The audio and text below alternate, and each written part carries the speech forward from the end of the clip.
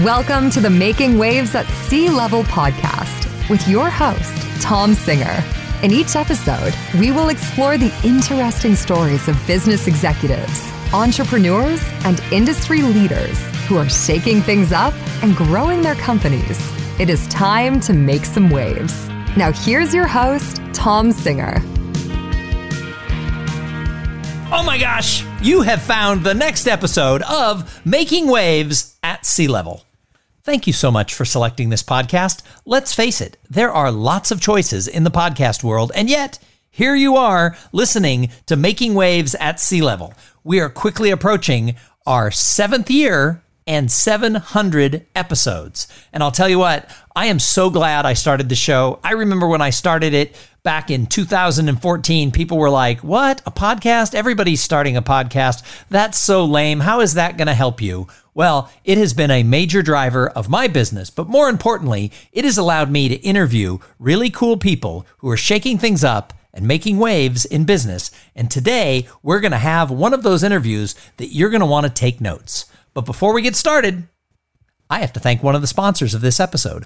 So this episode is brought to you by Stanton Chase International, one of the leading global executive search firms serving as trusted advisors to help companies build their senior leadership teams. Now, full disclosure, I work for Stanton Chase International. So if you're looking to expand your company, you need to find that VP level, C-level executive who's going to come in and make waves so that you can grow. Stanton Chase has to be on your shortlist of the search firms you talk to. And you can reach out to me directly because we want to help you thrive. All right, so speaking of helping you thrive and growing, today's guest is Cheryl Jones. Now, Cheryl helps people change so they can chase their dreams. She is awesome at helping people change their mindset so that they can do more. She's a coach, she's a speaker, she's an author, she has her own podcast, and right now, she is the guest on Making Waves at C-Level. Hey, Cheryl, welcome to the show. Hey, Tom, it's great to be here. I'm glad to be making waves with you. That's right. So, Cheryl, give us a little bit of background about your career. Where did you start and how did you grow into being a coach? I was a very small fish in a very large pond.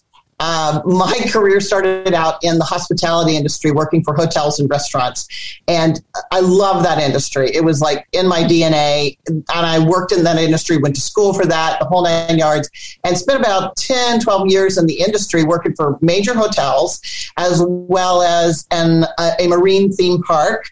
And so that was a little unique there in terms of hospitality. You may or may not think of a marine theme park as part of hospitality. Would that be a marine theme park in San Antonio? It would be one with a killer whale. Would it be like a world of an ocean or something like that? Something like that. Exactly.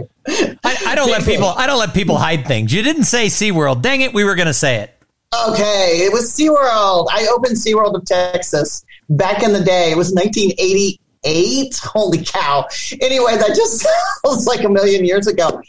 And I trained, about 1,600 people in about 9 months to get that park open. And that was just one department single-handedly. I was the only trainer. It was crazy.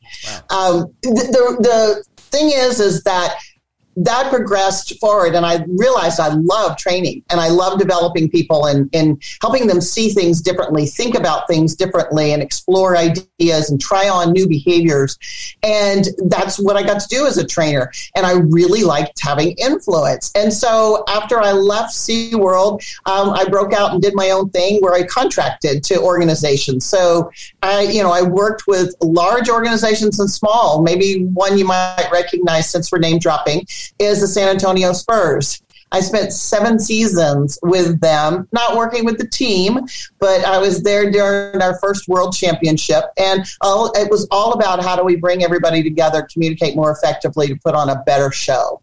And of course, a lot of it's up to the players, but at the back of the house, everybody that takes from parking attendants to ticket takers to the vendors, the food vendors, all make a difference. So that was when I was doing my own business. It was an absolute blast. And so I kind of kept doing that for a number of years, working with large and small organizations from What are some of the most interesting? Mortuaries. You would think that funeral home people might not have a lot of personality, but I found out that they're the funniest people I've ever met. Oh, yeah. I have presented at the Association of Funeral Directors, and I will tell you, they're a lot of fun. The one thing, though, that I learned, because I talked to a friend who had been a funeral director before I went there, and he said, don't make like jokes like, oh, I've been dying to speak to your association. He goes, because everybody makes those jokes. And so what I did is in my speech, I worked in that as I was preparing to be with them, I talked to a friend of mine who'd had a career in their industry, and, he gave me some really good insights. And then I told a joke about him saying, don't open with a joke about, oh, I'm dying to be here. And afterwards, people were coming up and like hugging me and shaking my hand. They're like, every speaker says, oh, we're dying to speak to your group. And they're like, the fact that you didn't do it, and was a plus. And that you let us know you knew not to do it was a plus. So yeah, that's awesome. So your business over the years, since you've been working for yourself, has taken a lot of different twists and turns and shapes. What is it today? What do you focus on today? So today, I'm really trying to help people change their mindsets so that they can be more in control of their happiness and their careers. I mean, I think we put a lot, generally speaking, I would say our age group and those following us probably put a lot of emphasis on our careers and how well we're doing. And we equate that to our level of happiness kind of thing. And so what happens is we end up stuck in careers that we're not happy in. And it's not just careers, just all kinds of relationships. And we think that we can't do anything about them. And the truth is that that's just a mindset. It's just a way of thinking, a habitual way of thinking that has us stuck in a pattern of doing the same thing over and over and over again. When if we start to change that, new possibilities come about, new doors open, new opportunities show up that we never expected. So I have found that what you said is entirely true, that so often we self-identify by how we're doing in our career. And I got a double dose of a lesson of this during the pandemic, because I had 10 years, as a professional speaker. My business had grown year over year, and then the live meetings business went away. And it was a big kick in the ego and the teeth, if you will, having that sort of ripped away for the time being. It's coming back now, but for a year and a half, there really wasn't a live meetings industry. And so, boom, I got crushed, and I had to learn to sort of change how I looked at things. But one of the things I found is that our thoughts can actually mislead us. We have a lot of preconceived notions and a lot of decisions that we make for the world that we just live in our own brain. So is this something that you find with your clients, that their thoughts, they see the world one way when the reality is it's a lot of different ways? Absolutely. Well, for instance, I remember somebody telling me just recently that, the ratio was 30-1. And I'm like, what are you talking about? And it was somebody in sales, and they said, you have to make 30 phone calls before you get that one yes. And I'm like, why? Why couldn't it be 4? Why is it 30? Why do you make up that it's 30? Well, that's what they told me in sales training. And I'm like, and then that just makes me go crazy when I hear, people say stuff like that doesn't necessarily have to be true for them. And in fact, one exact point was I had a client that came to me who's in medical equipment sales. And she said, I got this one device and I have to sell this $135 device, or I'm not going to make my quota, and therefore I won't get my bonuses, and then on and on and on, right? And she said, but nobody wants this device. And she was so focused on selling the device, not on what the device did for her potential client, which was the hospital. And I said, well, let's talk about this. And then she says, well, I have to make all these calls, and I have to do this, and I have to do that. And I'm like, why do you have to do it that way? Well, that's how they taught it to me in training. That's how I'm supposed to do it. I said, what if you just called up the purchasing agent at the hospital and just said, hey, I wanted to see if I could sit down with you for 15 minutes and buy you a cup of coffee.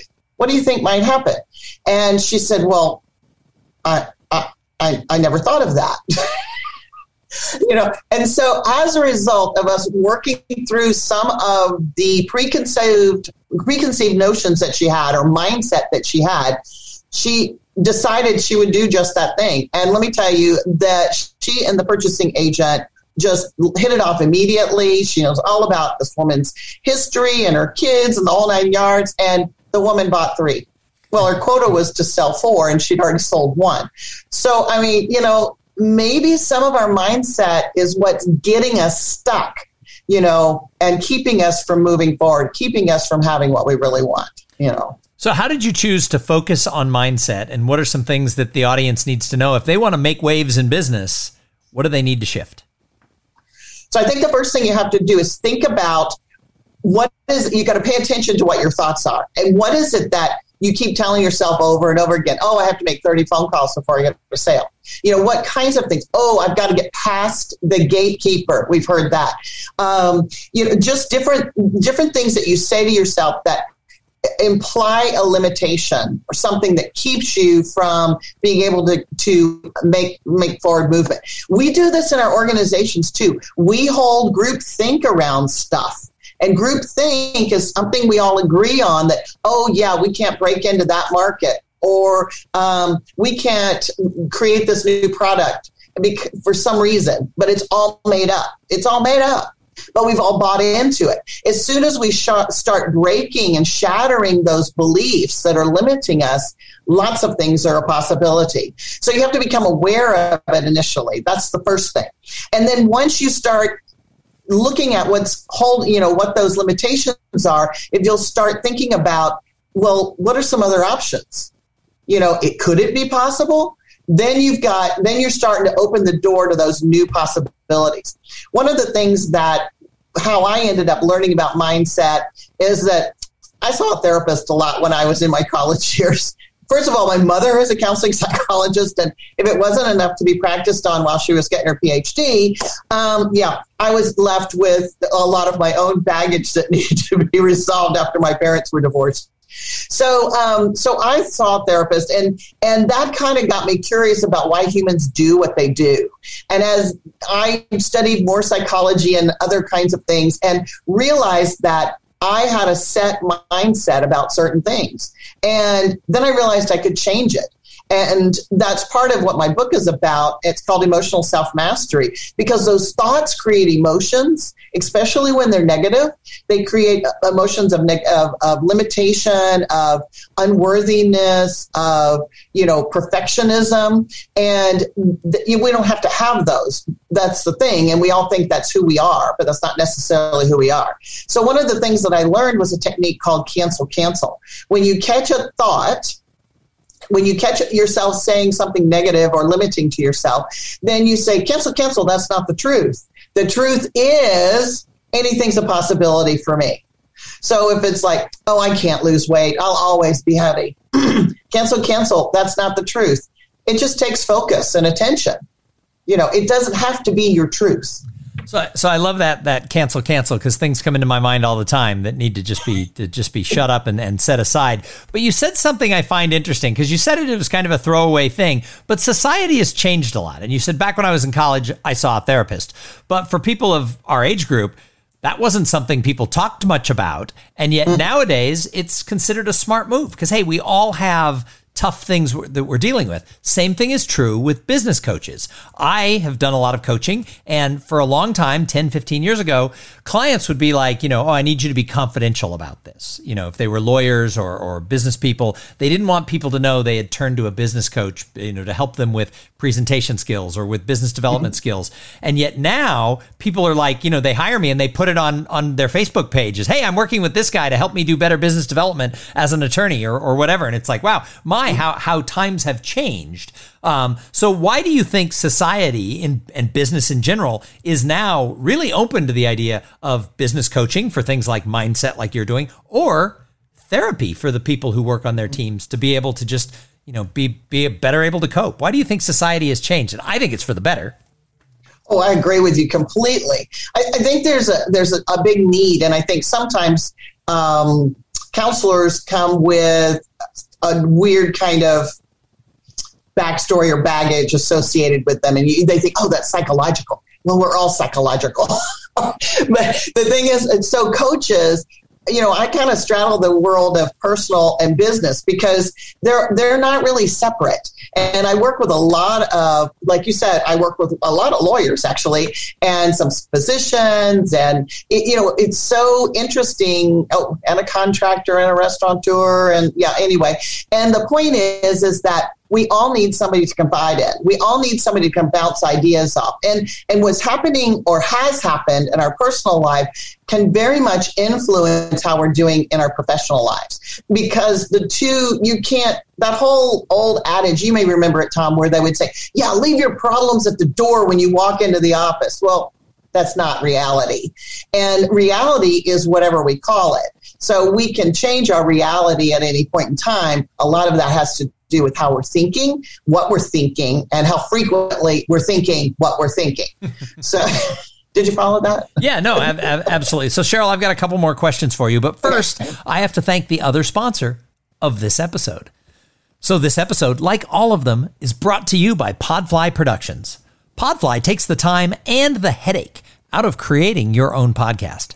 They set you up with the right equipment, training, and guidance to ensure you sound amazing. Podfly does all the heavy lifting and that pesky technical work so that you can focus on creating great content, growing your audience, and interviewing people who are making waves in business like Cheryl Jones. Hey, if you want to start a podcast, and I know that many of you do, jump over to podfly.net/cool things and check out the offer that they have for the listeners of this show. All right, so Cheryl, the people who listen to this show, they want to make waves. They want to shake things up in business. So what are a few stories you've had from clients you've worked with who've changed their mindset, who have then rocked it? So this is the fun part. So you mentioned lawyers a little while ago, and I worked with several different lawyers. And what I've noticed is sometimes they're all about doing the lawyering part, the legal part, and they're not so good at collections or asking for money. And they're probably not the only professional that has a problem with that. Quite often other professionals do as well, but the collections part just kills them. And then they end up working for free or a lot less money than they could be working for, right? Because they haven't collected it. And so there's been a couple of attorneys that I've worked with where I've worked with them not only on upping their retainer fees so that they would have less to bill at the end, but also with their collections. And as it turned out, quite often were having difficulty. Again, their mindset was, I can't ask for money. But as soon as we cleared up the stuff they had around that, they were able to do that. And now there's no problem. So, so that's one of the really cool things. One of the other people I worked with was also a lawyer, and she was having some internal issues with her sisters in her family. And that was, what happens when a parent dies or both parents die, and you've got to deal with all the crap that's left over. And there's not only the physical crap, but then it's the financial stuff. And it was just kind of like she was the executor and just didn't want to deal with it because it was so contentious between her siblings, or at least she thought it was going to be. And so what was happening, that was bleeding over into her business. So she wasn't getting paid. She wasn't asking for money. Same kind of situation. Once we cleared up the family stuff, the other stuff took care of itself. It was absolutely amazing. And I have a contractor I work with, a general contractor, who's just a sweetheart. And he was, every time I saw him, everybody was in the rears for him. He was just not getting paid, and he was owed a lot of money from big organizations and wasn't able to get it. And we started, he wasn't asking for it again. This was all kind of money related, I'm just noticing. But as soon as we started clearing up stuff with his self-esteem and not feeling worthy and those kinds of things, it was kind of funny how one phone call and the checks were being written. It was, just amazing.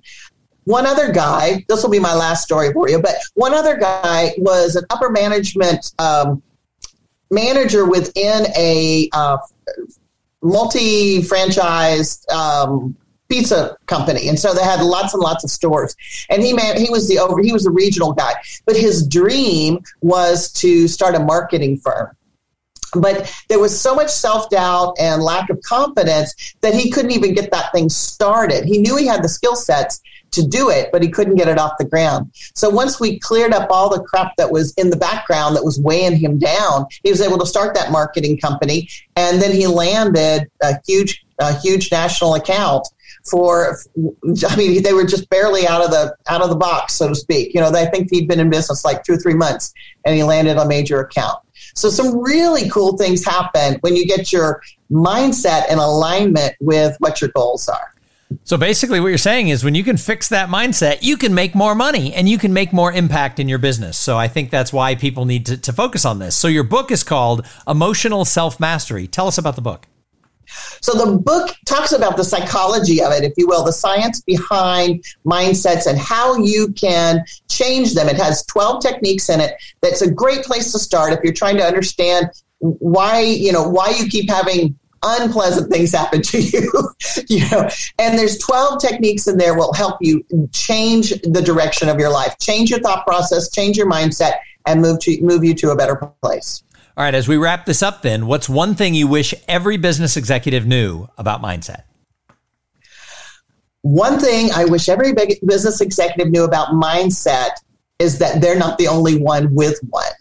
All the people that report to them also have a mindset, and to pay attention to what they're saying to themselves and what they're saying to their team members, because they may be setting them up to have a limited mindset instead of a growth mindset. Awesome. Well, and one of the best books I ever read is Carol Dweck's book, Mindset. And it's a great read if you want to go really deep into the growth mindset versus the set mindset. So that's a great book to go and read. All right, Cheryl, thank you so much for being a guest here on Making Waves at Sea Level. If people want to find you, how do they find Cheryl Jones? They can find me at Simply the Best Results, with an S on the end, simplythebestresults.com. And they can also email me at Cheryl, Cheryl, at simplythebestresults.com. And I always have available to anybody who's interested a 30-minute discovery call to find out where your mindset is and what we can do to change it. All right, go check her out for that free 30-minute mindset changing phone call. All right. Thanks again, Cheryl, for being here. And thanks to everybody who tuned in and listened. I say it every single time. If it wasn't for the audience, why would I even do this podcast? We are coming up on 7 years and 700 episodes, and it has been a very fun journey for me. I've met amazing people who have helped me along the way through this podcast, and I'm not stopping anytime soon. So please, you can find everything about me at tom@tomsinger.com is my email. Check out my website, tomsinger.com, and tune in every single week, two episodes a week, where we're going to interview people who are making waves, shaking things up, and doing cool things. And then go out there, flex your business muscles, make sure that your career ladder is against the correct wall, because nothing's worse than climbing a career ladder to find out you're in the wrong place. And while you're out there doing all this stuff, have some fun along the way. Have a great day. Thank you for listening to the Making Waves at Sea Level podcast. Without your listening to these in-depth conversations, there would be no show. Connect with Tom at tomsinger.com and follow him on Twitter and Instagram at tomsinger.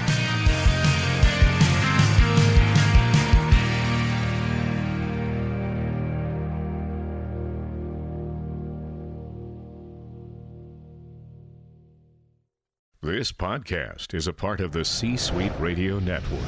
For more top business podcasts, visit c-suiteradio.com.